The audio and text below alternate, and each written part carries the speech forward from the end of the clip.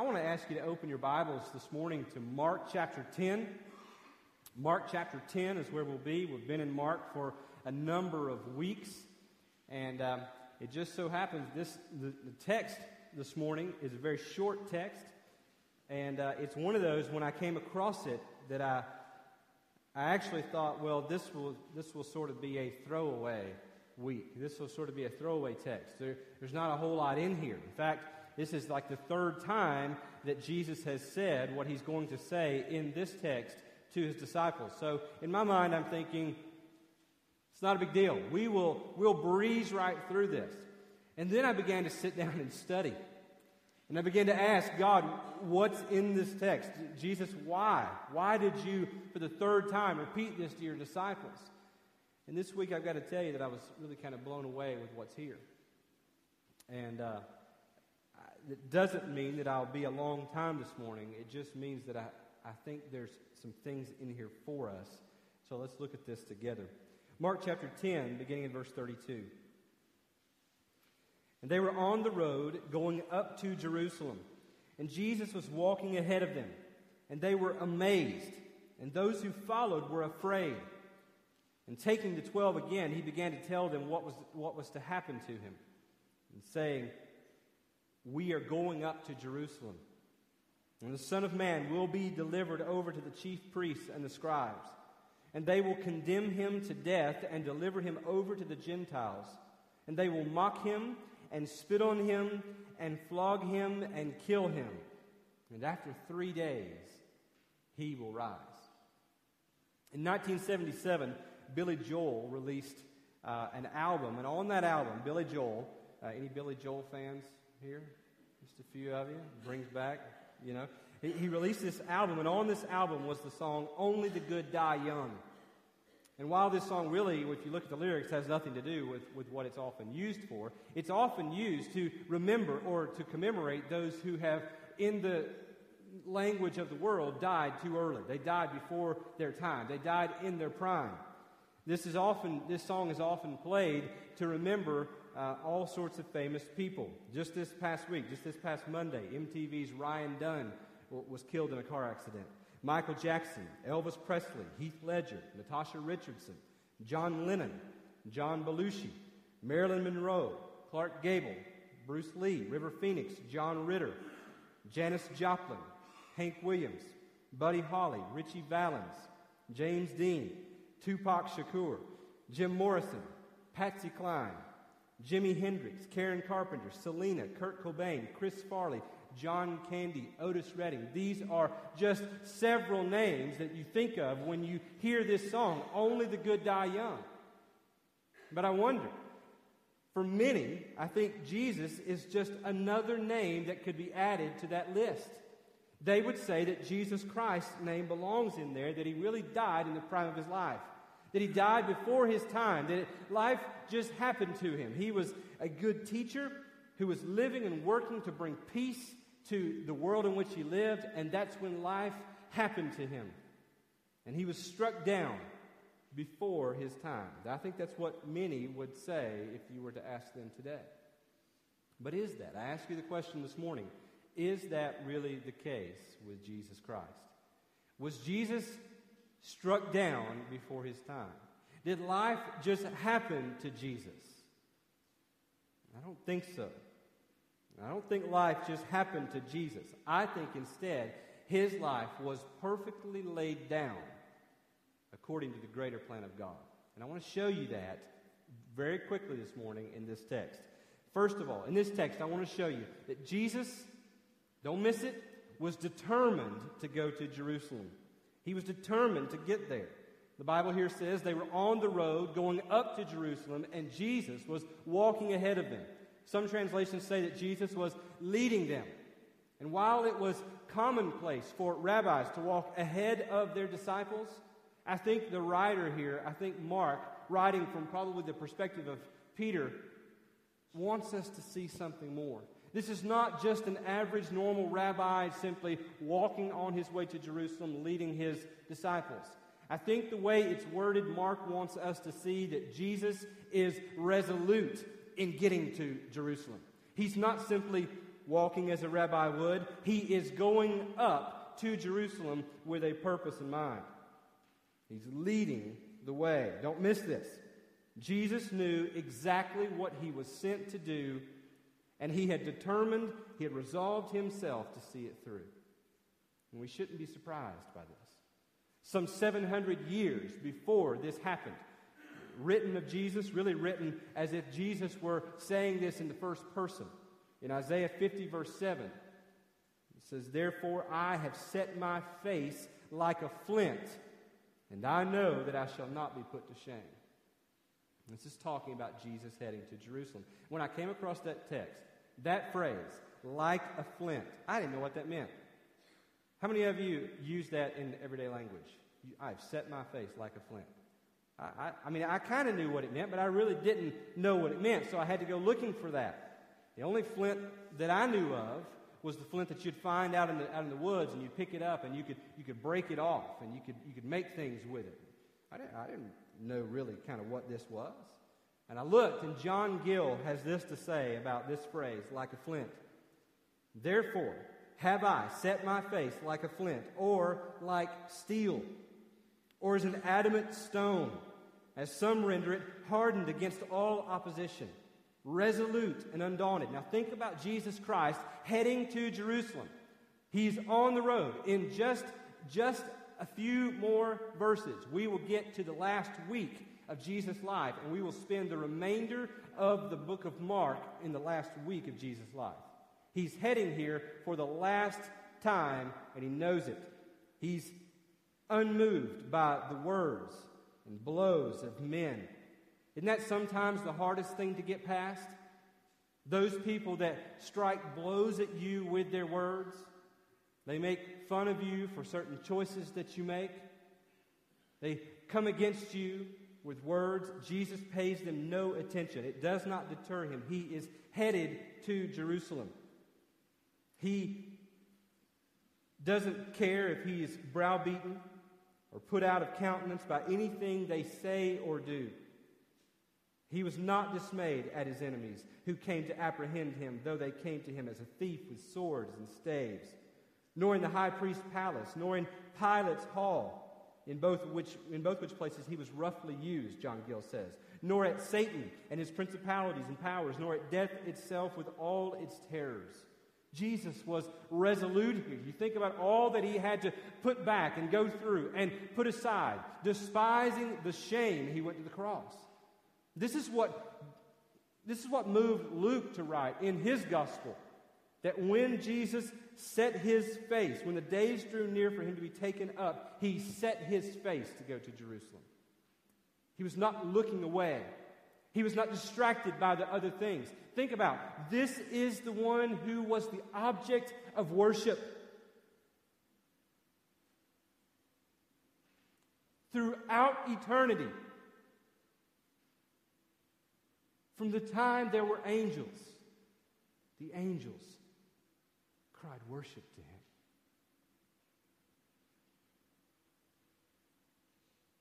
He is the one who is God of very God. Yet he sets his face to go to Jerusalem, knowing far well what it will mean. Here in this verse, we are meant to see once and for all that Jesus went to the cross on purpose. Hear me. If you don't hear me say anything else, hear me say this. The cross was no accident. Calvary was no afterthought. Open theism and process theism is wrong. God is not here simply reacting to man's choice, what's happened in the universe he created. This is his plan. And we see Jesus here setting his face to do exactly what God sent him to do. The Father sent him to go to Jerusalem. And Jesus will not be distracted by anything. He will go, and he will go willingly, and he will go on purpose, knowing what he's walking into. Don't miss that he pulls the 12 aside. He pulls the 12 aside when it says that some were amazed and some were afraid. He pulls them aside and he says, you need to be afraid. You need to be afraid if there is no resurrection. Because we are going up to Jerusalem, and the Son of Man will be delivered over to the scribes and the chief priests. And they will condemn him to death. They will have their day in court, and they will finally pronounce him guilty.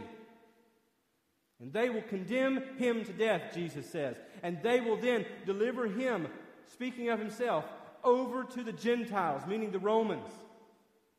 And he says the Romans then will mock him. Do you remember the scene where they took the old soldier's cloak and they placed it on him, and they took the crown of thorns and they made it, the thorns, they made it into a crown, and they pressed that down on his brow? They took a reed, made a king's scepter out of it, and they put it in his hand. They struck him, causing him to fall to his knees. And when he fell, they bowed before him.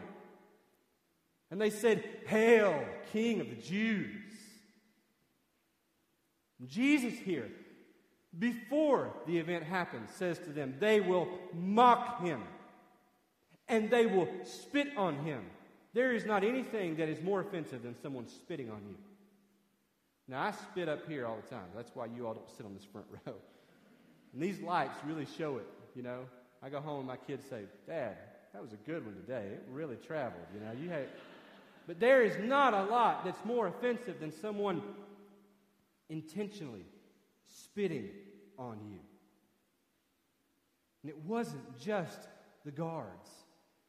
As he was paraded through those streets carrying his own cross, the people in the crowds, because he was a condemned criminal, in their place, they spat on him. They punched him and they kicked him as he went by. And Jesus says they will mock him, they will spit upon him, they will flog him.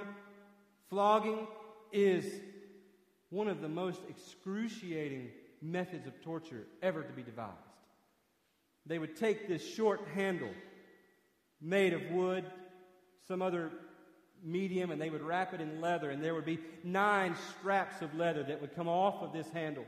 And in the ends, and all along through those straps, there would be pieces of bone and rock and metal sewn into that. And they would take the criminal and they would put him into a kneeling position and cause him to reach over the object that he was bent over, exposing his back for all of it was. They would strip him naked. And then they would take that cat of 9 tails and they would stand back, one on either side, and they would take turns whipping that across his back. And the pieces of metal and bone and stone were meant to pull and rip flesh from his back. And then he says, and the Son of Man will be killed. And Jesus knew exactly how he would be killed. He knew he was going to the Romans, and the Romans, when they killed with the cross. And Jesus knew that he would be nailed to that cross.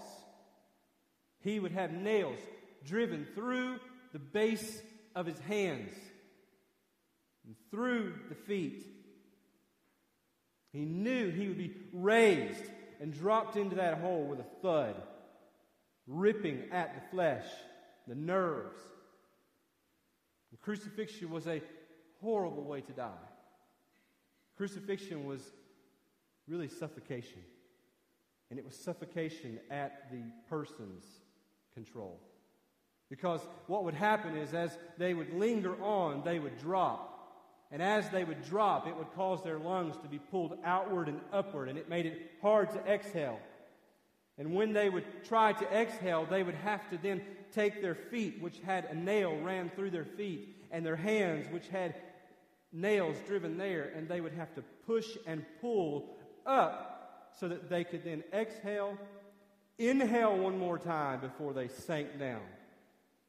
The nerves that were there around that rusty nail, every time the person would push up, would rotate around that nail, causing extreme agony.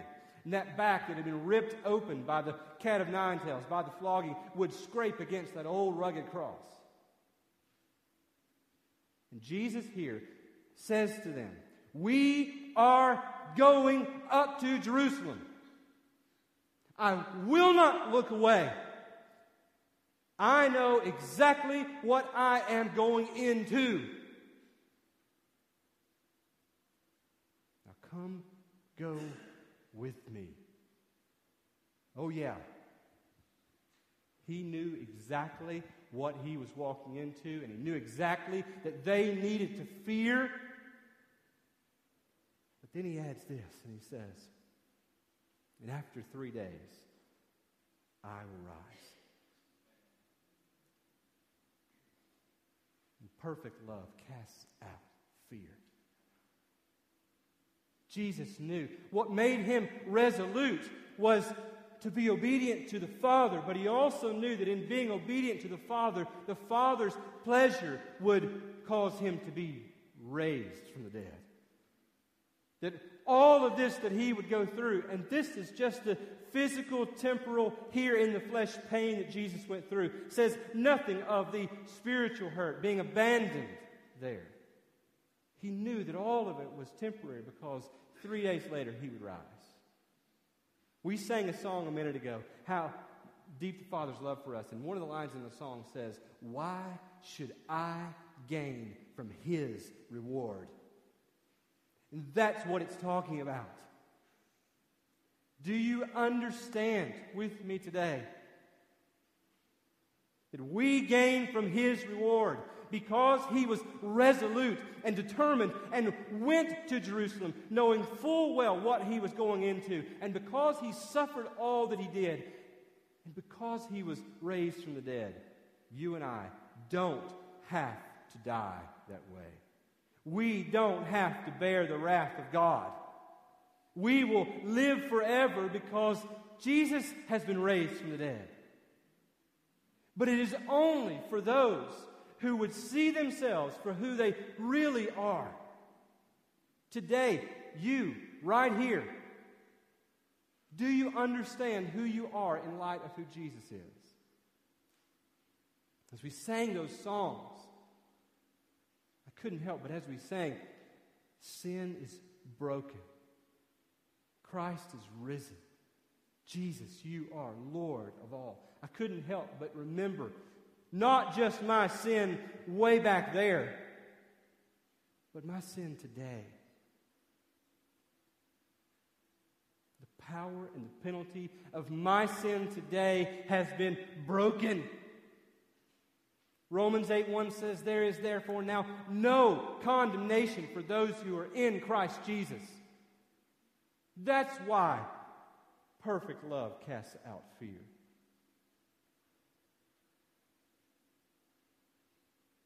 Because all of the things that were to be feared were taken on by Christ.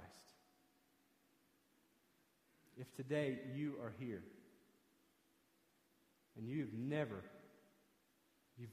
come before the God of this universe, you've never come before Jesus Christ, the Son of God, and said to him, I have sinned against you, and because of that, I deserve wrath and eternal punishment. I deserve hell. But Jesus, today, by faith, I want to turn away from myself, from my selfish pursuits, from my sinful life, and Jesus, I want to turn from that, and I want to trust and receive what you have done for me. Many of you have tried to be resolute. Many of you have spent all of your life trying to conquer some sin. You've been resolute, and you've set your face like flint to conquer this thing. And how's that going for you? Because without Christ, you'll never conquer it. Without Christ, you are desperately wicked. Without Christ, I am desperately wicked, hopeless. You hear people say, what about the innocent guy on the island who's never heard of Jesus Christ? Newsflash. There is no innocent guy on any island. We're all guilty. We're all guilty. My question to you today is, will you pronounce yourself guilty? And then will you, by faith, receive His righteousness? It was for that He set His face like flint to go to Jerusalem. Let's pray together.